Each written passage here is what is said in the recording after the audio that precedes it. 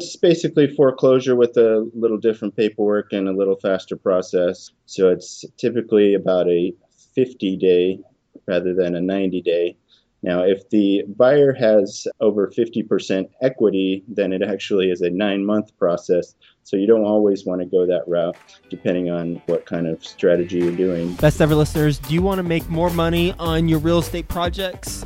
Well, I'm guessing that I'm hearing you say, oh yeah, baby. Well, guess what, my friends? Today's best ever sponsor, Fund That Flip, is working with one of our previous best ever guests who has one of the most popular episodes, Jay Scott. If you aren't familiar with this episode, then go check that out, episode 217. If you are, because you're a loyal best ever listener, then you know that he knows how the heck to both analyze deals, especially flips, how to optimize the profits on those flips, and how to look at the market. Because of that, Fund That Flip, today's sponsor, has worked with him and put together a guide that is the 7 tips to increase your real estate profits in today's market. Go check that out. Go get that guide. I've read through it myself. I've learned a lot of things from it, from how to analyze the market cycles, as well as how to optimize profits and not lose money or mitigate your risk for losing money on your deals. Go check it out. fundthatflip.com/best ever. That's fundthatflip.com/best ever.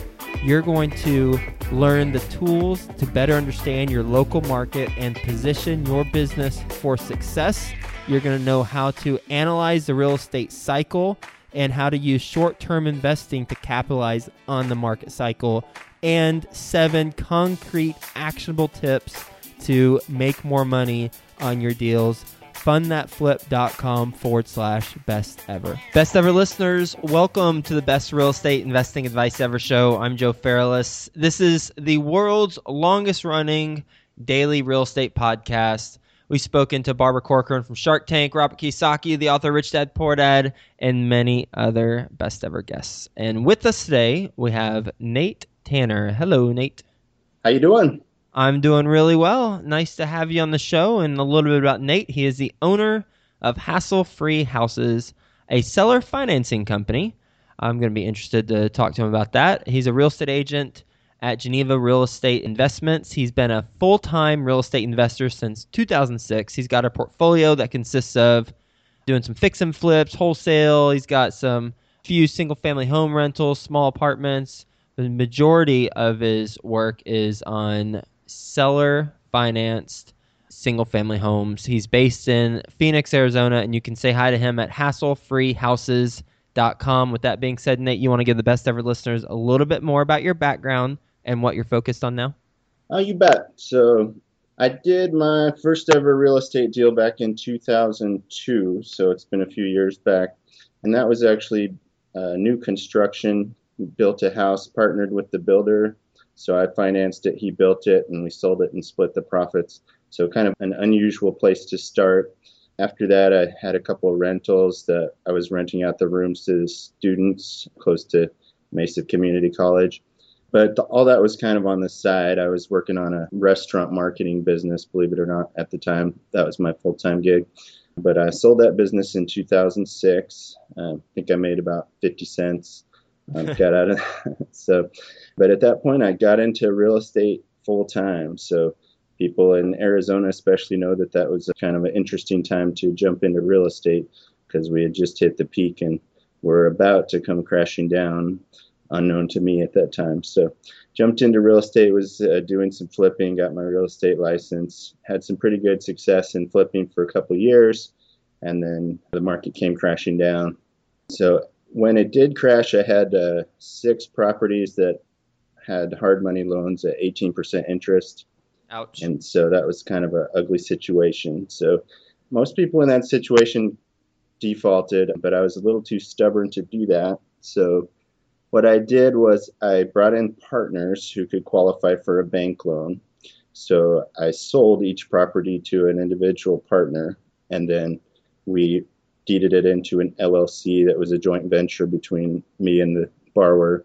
And then we sold the properties with seller financing so we could sell them for higher than what the market value of the property would be. So that's how I got into seller financing, was just by need more than by figuring it out as a strategy. But it was a way to get out of those disastrous situations on those 6 properties. But I realized at that time, hey, this worked even for these way underwater properties. How great would it be if we bought the property right and did the same thing? And obviously 2008 through 12, we had some of the best prices in history to be able to do that. So, it worked out really well moving forward from then. Yeah, you kind of stumbled into the business model during the crash just by being resourceful, and then you've been focusing on it since then, huh? Exactly. Why do you like that model so much? Well, it's a way to kind of wring the most out of a real estate deal. So I guess we can run through kind of a quick example deal. Let's say if you find a deal you buy it for $70,000, maybe it needs a $30,000 worth of work, round numbers, so you'd be in at $100,000. If you fixed it up and the ARV or after repaired value of $140,000, that's kind of a typical deal. If you were to wholesale that deal, you'd probably make $5,000. If you were to flip it, you have a $40,000 range, but you'd probably end up making $25,000 after commissions and closing costs and carrying costs. Another strategy we like is wholetailing, which is kind of a cross between wholesale and retail, where you just clean it up and put it on the market on the MLS. You might make $15,000 doing that. So with the hassle-free houses model, what we would do is clean it up, maybe fix it up a tiny bit, but sell it as a seller finance deal needing work. So minor fixer or sometimes major fixer. So in that example, we would probably sell it for about $105,000 after putting $5,000 or so into it. So at that point, the big key is to bring in a private lender, borrow $75,000 from them, get all your money back, and then sell it about $10,000 down to the new buyer. Our loan would be at 6%, their loan would be at 8%. So we made $10,000 up front, and we make a monthly spread, which over the 10 years would equal about $40,000. So you made about $50,000, about twice as much as you would on a flip and about 10 times as much as you would on the wholesale. So it's kind of the way, if you don't need a big chunk of cash right now, which we're not in a situation where we need that, it's the way to get the most money out with doing kind of the least amount of work. So that's the way we look at it. Yeah, thank you for going through that so clearly. It was very, very straightforward. What type of paperwork do you use with the seller financing deal? So you can use just a regular mortgage. In Arizona, it's typically a deed of trust. But what we generally use is called an agreement for sale. In other states, it has a lot of other names like contract for conveyance, contract for deed, land contract. We like the agreement for sale a little bit better than the deed of trust, just strictly because of what happens if the buyer were to default. So an agreement for sale, the default process is a forfeiture, which is quicker and easier than the foreclosure process that you would have to go through with a regular deed of trust or mortgage. Okay, that's interesting. Instead of foreclosure, you go through forfeiture. Yeah. And what type of process is forfeiture? So it's basically foreclosure with a little different paperwork and a little faster process. So it's typically about a 50-day rather than a 90-day. Now, if the buyer has over 50% equity, then it actually is a 9-month process. So you don't always want to go that route, depending on what kind of strategy you're doing. But typically, if they have less than 20% equity, then it's just a 30-day process plus a 20-day notice. And another advantage is it doesn't go to auction. So with a forfeiture, you get the property back, period. With the foreclosure, if somebody comes in at the auction and pays you off, then you just get paid off. So if, let's say you're doing this 5 to 10 years later and the property's doubled in value, then the investor that's buying that property at the auction would be the one getting that equity instead of you. So another advantage to doing the agreement for sale rather than the deed of trust.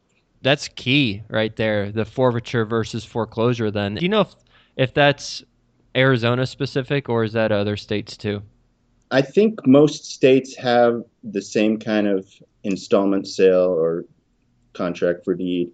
I don't know if it's all states, but I hear about it from all sorts of other investors in other states, and so I would maybe venture a guess that it's available in all states, but I don't know that for sure. Okay. It's basically a land contract. As you mentioned earlier, some states call it different things. It sounds like it also could be called a master lease with option to purchase.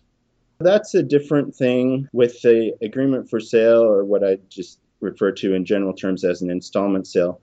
The buyer does have equitable interest in title. So they have the what you call the benefits and burdens of ownership. Like if you're doing a lease, you have some complications with making the buyer responsible for the repairs and maintenance because technically the landlord's responsible. So even if you're doing a lease with an option and the option says that the tenants or the option or optionee is responsible for the repairs and maintenance, technically the landlord's still responsible, if it comes down to a legal case. So, with the agreement for sale or installment sale, the buyer is definitely responsible and the house doesn't have to be in livable condition. So that's a big key.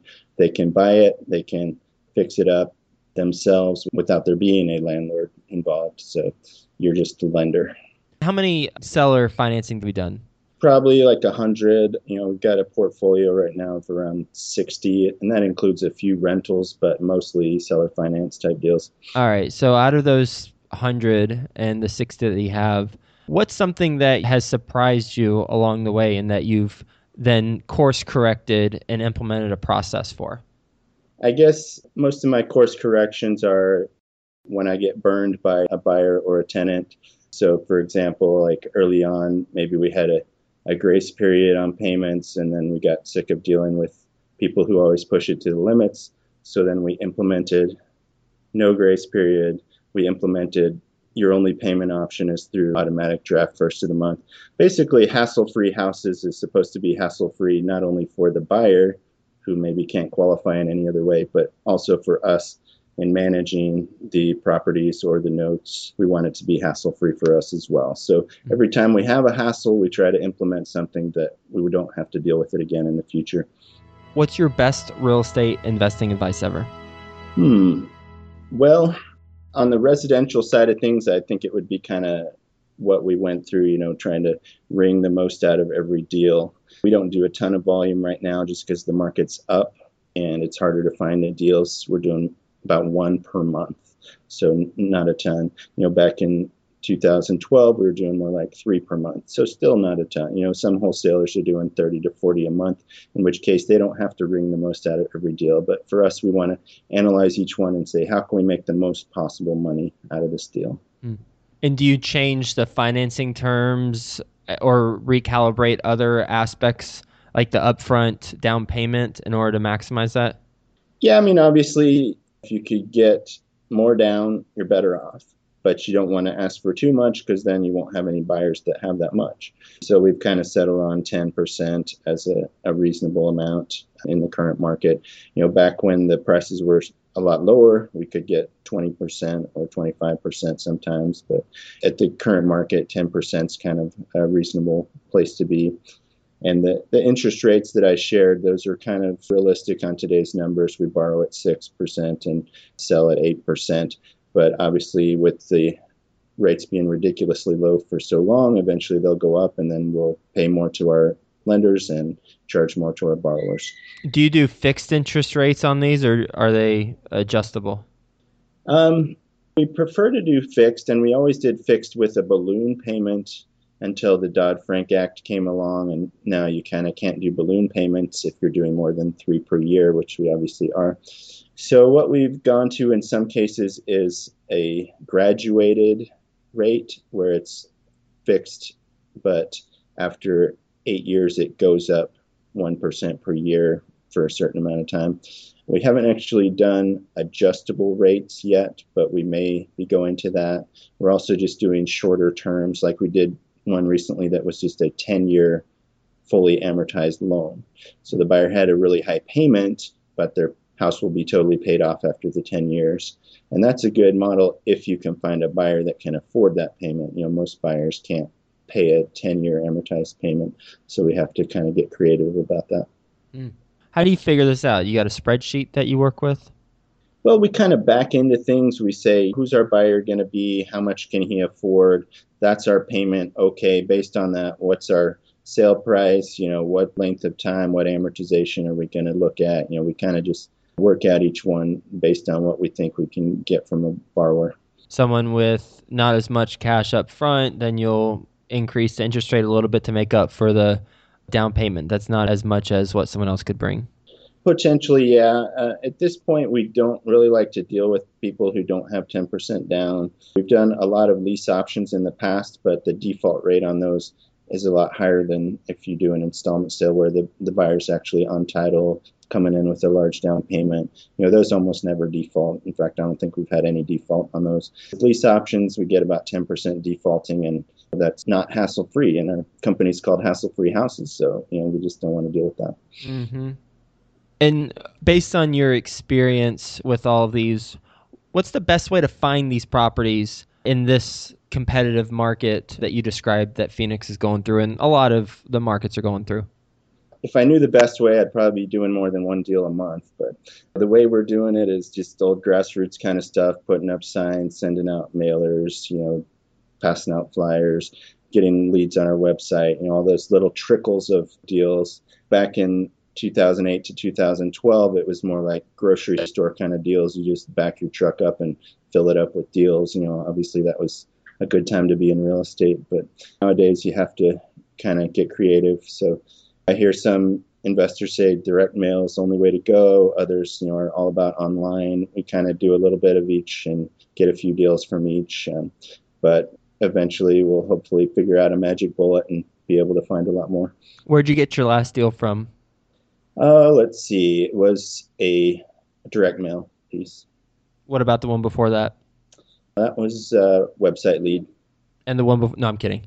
I'm kidding. Well, you ready for the best ever lightning round? Sure, hit me. All right, first a quick word from our best ever partners. Best ever listeners, Matt Bowles, who was a guest on episode 289. His company, Maverick Investor Group, has a special report just for you on how to avoid the 7 biggest mistakes in real estate that investors make in the 2016 boom cycle. Get yours free at maverickinvestorgroup.com/best ever. That's MAVERICK investorgroup.com/best ever. Best ever book you've read? I'm going to go with Stephen Covey, 7 Habits of Highly Effective People. Oldie but a really goodie. What's the best ever personal growth experience and what'd you learn from it? I am a big fan of personal growth books, tapes, seminars, all that stuff, but I'm going to go with having my first child, which happened 7 months ago. That really gave me a new perspective on what life is all about, and it's been a definite personal growth experience.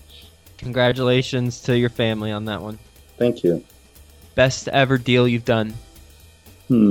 Well, these hassle-free houses type deals, I think they're all like the best ever deal. The most exciting deal I did was in 2007. It was a flip where I bought it for $300, put very little into it, sold it for $400. I didn't make $100,000 on it because I offered a 10% realtor commission as just a way to get some buzz on the deal. But at the time, it was like, whoa, I just made 50 or 60 grand on a flip. This was awesome, and I hardly did anything to the property. I paid like $2,000 for staging, but as far as repairs, it was like less than $500. So at the time, I was like, "Oh, this is amazing!" But it was my best deal, but maybe my worst deal because it led to me getting really cocky and just going wild on buying everything I could get my hands on as the market was crashing. So that led to what we talked about earlier, getting stuck. But at the time, it was like the best deal that I could possibly imagine. So yeah, and knowing what we know now, if it was in 2007, since you flipped it so quickly and got that 50,000 or whatever you ended up with, good thing you did that. I know it made you get a little bit cocky and get a little bit more aggressive, but still, it's better that than losing the money. For sure. Best ever way you like to give back? Well, good question. So right now, pretty much the only way we give back, my wife and I, go to church and we do tithing, and we basically let the church figure out what to do with that. But my wife and I both feel strongly about that it's important to help children in general, and so we're looking at some other options, some other organizations, some things we can do in that arena. But yeah, currently it's just basically going through the tithes through the church. What's the biggest mistake you've made so far in real estate? Well, we talked about some mistakes I've made, but I think in general it's just being afraid of picking up the phone, trying to figure stuff out on my own, rather than if you have a problem or a question and you're willing to pick up the phone and call 10 other people and ask them for their suggestions, you're going to find the answer. But I've always kind of been a little bit introverted and like to kind of just figure things out on my own, Google it instead of picking up the phone.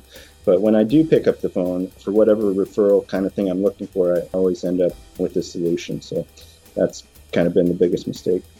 Let's pretend the 2008 crash hits tomorrow in the Phoenix market. What happens to your portfolio of 60 properties? I don't think anything in particular would happen. I mean, some people, instead of having some of the borrowers, instead of having a lot of equity, might be a little underwater, but I don't foresee anybody really defaulting because they've got skin in the game and they've got reasonable payments, and it would maybe cause a little bit of default, but I wouldn't foresee any big problems. We've got a couple of flips going on that we might be underwater all of a sudden on, but other than that, we'd be fine. And just to play out the scenario of a couple people defaulting, then that means you get the property back, and now you're responsible for those mortgage payments and taxes and insurance, right? Yeah. We've had that happen, like I said, on the lease options, and basically you clean up the property, do the same thing again, and often come out ahead. Not every time, but it's definitely not something that's a big concern. What's the best place the best ever listeners can reach you? I'll give you my email. It's Nate, Nate, at hasslefreehouses.com. Nate, I like your style. You're very straightforward, and you have a business model that makes a bunch of sense. In my next life, if I were to focus on single families, then based on all the interviews I've done, I've interviewed people who take this approach. This really is a good business model, and especially coming from someone who has gone through the crash and implemented this business model. As a result of that, nothing besides booze is recession proof, and maybe cigarettes and gambling. But this is certainly a good way to help mitigate the risk against another 2008, which may or may not be coming. I think it might be something like that after the election, but that's a whole nother conversation. Yeah, that would be an interesting conversation, but yeah, absolutely. Well, thank you again. I mean, I love how you went through that one sample deal. So buy it for $70,000, you fix it up for $30,000, and then the ARV is $130,000. So you could either wholesale it, make $5,000, fix and flip it, make $25,000, wholesale it, where basically you're putting some Windex on the glass and maybe vacuuming and then selling it to the end buyer, putting on MLS, make about $15,000. Or you do the seller finance deal, you make a down payment up front after you put a little bit of money into it, and you sell it for something that is a deal, but you're also getting the monthly spread on an ongoing basis over the course of the loan, and you're getting paid off. So really enjoyed our conversation. I know the best ever listeners did as well. Hope you have a best ever day. I'll talk to you soon. Thanks a lot, Joe. It's been a pleasure. Best ever listeners, Matt Bowles, who was a guest on episode 289. His company, Maverick Investor Group, has a special report just for you on how to avoid the 7 biggest mistakes in real estate that investors make in the 2016 boom cycle. Get yours free at maverickinvestorgroup.com/best ever. That's MAVERICK investorgroup.com/best ever.